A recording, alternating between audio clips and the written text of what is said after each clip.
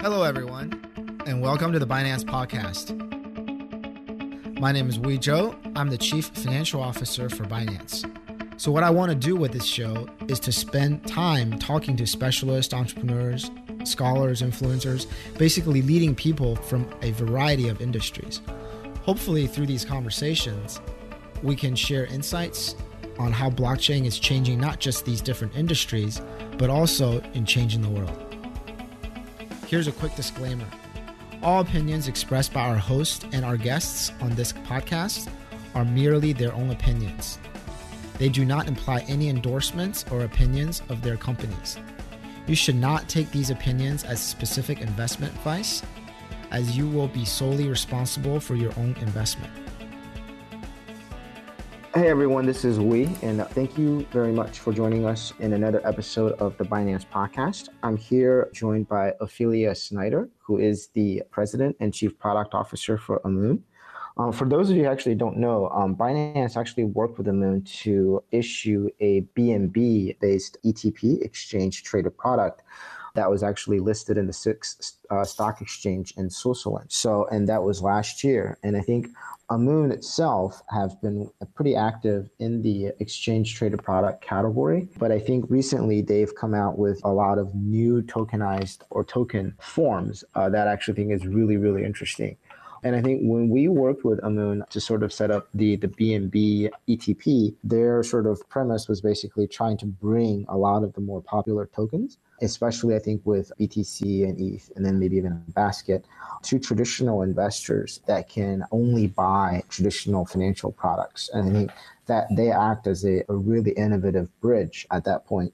But we have Ophelia joining us today to really give us an understanding of, what's the origin story for Amoon, how they've grown so far, and then what innovation they're bringing to the overall financial markets and the crypto market with their recent product launches. Thank you for joining us, Ophelia. Thank you so much for having me. Really wonderful intro to the company. Covered a lot of the different points of what we do. So I think, you sort of hit the nail on the head. We have, over the last almost 2 years, brought to market a number of different exchange traded products in traditional security formats. 11 of them actually both sort of single asset trackers like the BNB product, indexes and baskets, as well as income generating staking products and short products to traditional investors in the sort of, more regulated securities space. And now we are launching a new series of tokenized products. Mm-hmm. Before we jump into sort of the product lines and then sort of the investor uptake of these products, can you give us a little bit of background of sort of how you founded Amoon with your co-founders, and then personally how you got into sort of cryptocurrency in general? A little bit about your background, that would be really helpful. Yeah, absolutely. I think I have a somewhat different story of how I ended up in crypto than most people. My co-founder and I have known each other for about 10 years. We met when we were both living in California. Kept in touch. He was running a variety of different startups, and I sort of went more traditional and went into finance and got into more complex structured products. I started to become interested in crypto because I think financial plumbing is a fascinating thing. Mm-hmm. Seriously underrated, this idea of the way markets actually operate and how much better they can be done on a blockchain. So simple things like there are oftentimes 10 counterparties involved in settling a single transaction. Mm-hmm. You as the issuer, and I can tell you this from experience in our own products, the average settlement chain will have 5-6 people in it at least. And it's all manual. And did the person type the thing in right before he went home for the day? Oh, wait, no, now that's a hanging trade. We'll get to it tomorrow. No problem. And all of that costs money, insane amounts of money that people spend on this infrastructure. And so for me, crypto was the perfect way of solving that. How do you make financial markets actually efficient, actually transparent, and allow people to have significantly more control over that structure than they do now and actually have, a real understanding for it? And so that was my interest in crypto. And it dates back to, when I was still living in California. My co-founder and I started talking, and we were having very similar issues around, people we knew, people in our families wanting to make investments in crypto. But, my mom was not going to go and open a wallet. She, it wasn't something she was ever going to be comfortable with. So how do you make this accessible to people who maybe don't feel comfortable with the technical infrastructure while still providing them with both sort of the exposure to this the innovation as well as exposure to ultimately what is a much more efficient, this more efficient financial infrastructure. And so that's how the company really got started, was this dual interest in actually the markets and security infrastructure. Yeah, just professionally, what were you working on then? Got you into sort of focusing on the financial plumbing?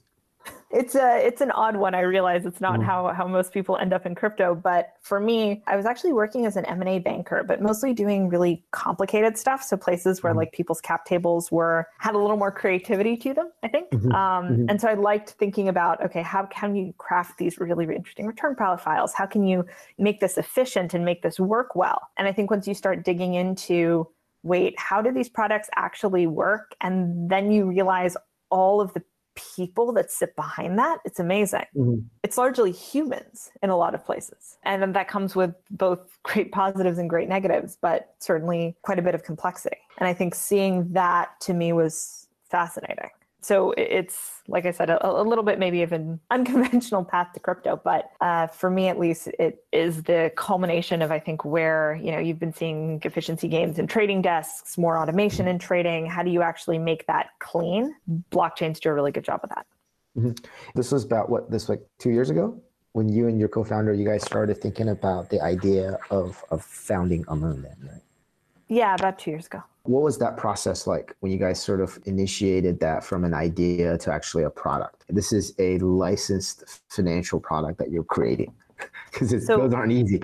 No, our ETP line are all licensed, regulated financial products in this sort of very, maybe odd to use this terminology, but in a very sort of plain vanilla, by the book, standard way of building these products from the traditional world. So for me, it really came about one day in a coffee shop. We were sitting talking about different ways in which you could access this market. And there wasn't anything that, fit the box for someone who didn't want to have a wallet. And there wasn't anything that was liquid and would allow you to do that. People were trying really hard at an ETF in the US, but weren't making much progress. And, I think we're still at the point where we're trying to make that happen as an industry. So we started to explore potential other structures. And we looked at dozens of jurisdictions to see what different structures, how they worked, what provided the best possible and most institutional grade structuring of the product. And what I mean by that is it's a retail product and retail has access to it, but it's designed to meet the criteria that an institution applies when assessing whether or not to invest in a product at a construction basis. So we wanted something that was robust, easy to understand, and literally just does what it says on the label with no frills.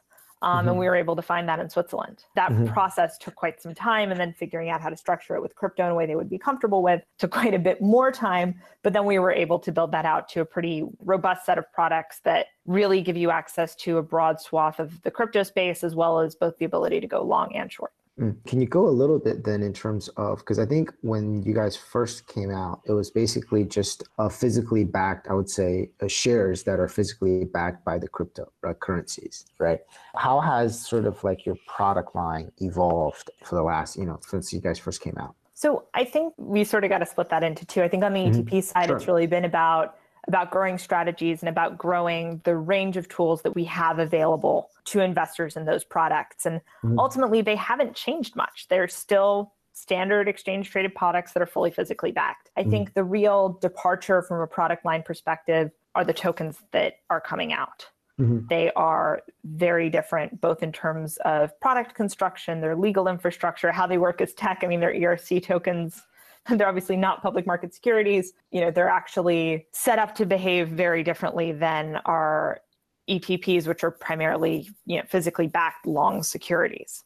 I think the first token that is coming out, just as an example, is a new product called BTC Short. And it works by providing like a minus 1x notional exposure to Bitcoin's daily return. So it actually has a daily rebalancing feature in it. Gotcha. Which either, captures gains and losses for that day and then changes your notional exposure to Bitcoin for that day. And that works as a combination of actually executing those trades on spot markets and borrowing on margin.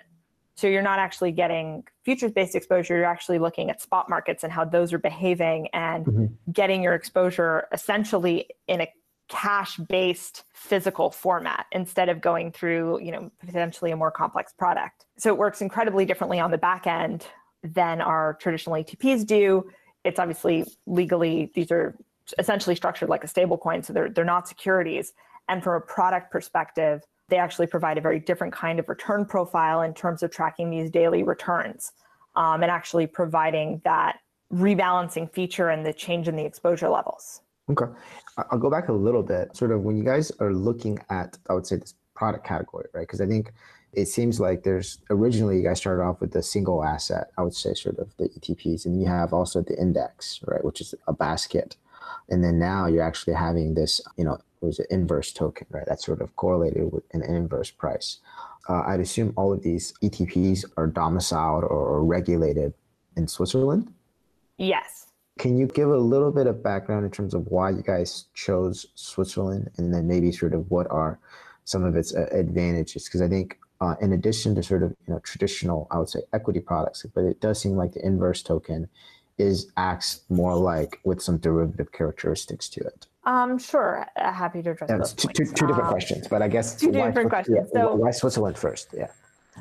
Switzerland for our regulated products made sense for a couple of reasons. I think if you're there was an element of regulatory clarity. The Swiss are very clear on what crypto is, how it works, what it's designed to do, how they tax it, and quite frankly, how they assess storage solutions and whether or not that's actually eligible underlying for securities products. So a lot of the problems that you see in the US around, questions about the underlying market, the Swiss are much more comfortable with that market construction and what the crypto markets actually look like in terms of being able to issue the securities. So part of it was just they were absolutely crystal clear. This is how we're going to treat your products. This is how we're going to think about it. This is what you need to do, which basically is unique to them, I think, or at least semi-unique to them globally. So that was part of it. The second piece was obviously neutrality. If you're going to launch products that actually do need a legal domicile, and you want somewhere where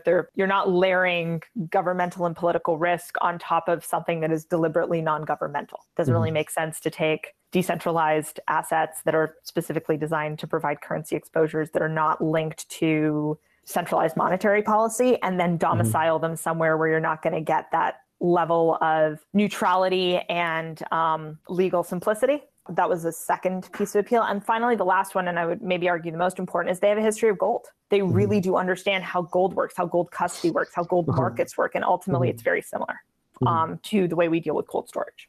Oh, wow. So basically from a custody perspective and from sort of a definition perspective, it seems like they're ahead of the curve versus the US then on that aspect. Yeah, just a little bit. And it's why we've been able to do so much there. The tokenized products are different. They're not based in Switzerland. They're structurally, like I said, quite different. The logic for them really is to provide the market with a way to get downside protection without using complex products like put options that might not have the right liquidity or have to figure out how to manage margin. So the idea here is you're not managing margin. You're not dealing with products that are more complex than the spot market. These are just a way of packaging the spot market.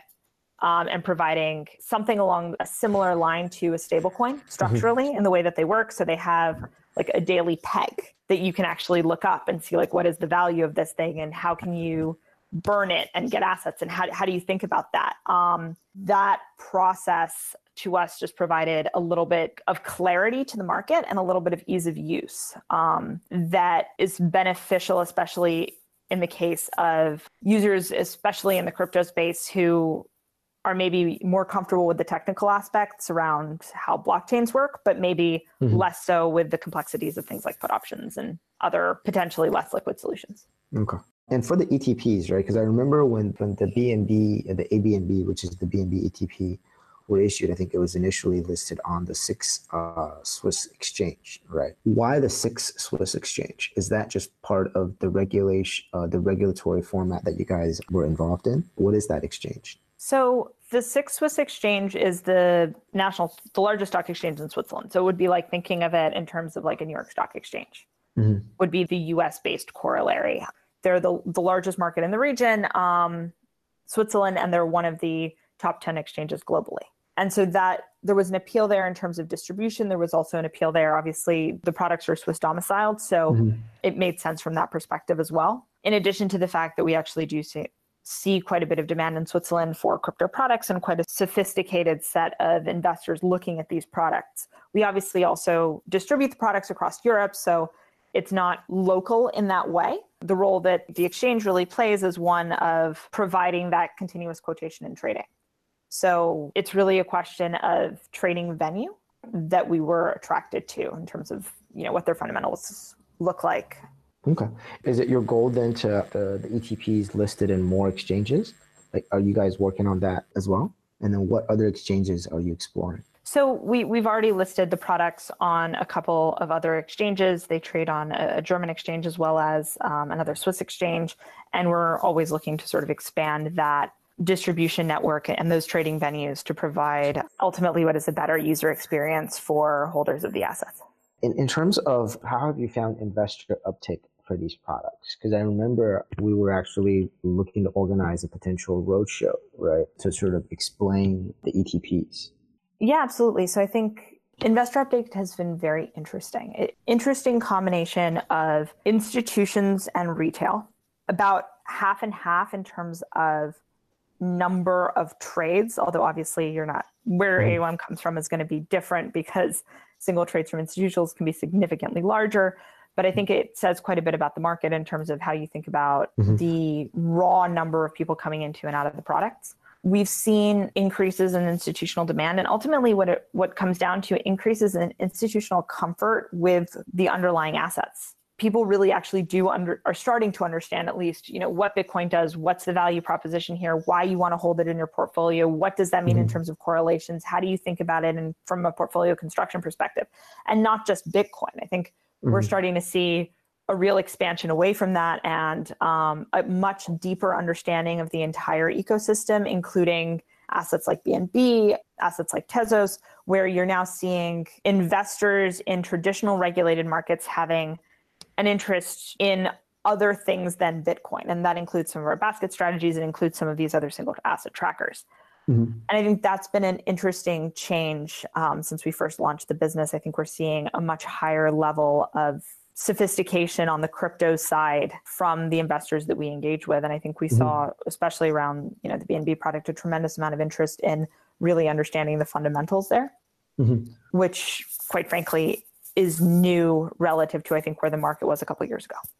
Okay. My last question is what do we have to look forward to for 2020? Because I know that the market's very challenging right now, given the COVID virus and then sort of a lot of the working situation. But I think, in our industry, we're actually doing quite well taking this distributed working environment. How has your company reacted to the virus, and what are you looking forward to in terms of your strategy or your growth goals for 2020 and beyond? So I have to start this answer by saying I have been amazed by how well our team has adapted to working remotely. I mean, we already had some component of geographic distribution, but nothing of the scale we're talking about now. You're talking about massive time zone differences, and people have been incredible in their dedication and in their ability to turn out new product in this environment, as well as maintain the standards we have across our entire product suite. I think as I look towards the rest of the year and I think about COVID, I think from our perspective, I mean, we obviously all look forward to this being done and being back in the same space, but we also are really focused on expanding the strategies that we offer, especially on the token side, really expanding what we do in terms of research and education in the space around both our ETPs, but especially around our tokenized products, and really expanding the reach of the tokens over the long term due to what we see as what are ultimately operational advantages to running and maintaining exposures through those formats. So when I look to the rest of the year, I think COVID has been certainly a challenge, but I think it's one I'm proud to say I think the team really rose to. We're very excited about what is ultimately a rather critical and rather large new set of products that are coming out over the next couple of weeks and months. Great. Thank you very much for your time. Thank you. This was really fun. Thank you for listening. I hope you enjoyed this interview as much as I did. If you like this show, please share this episode on Twitter, Facebook, Telegram, WeChat, or any other social media platforms. Please don't forget to subscribe to the Binance podcast, and see you next time.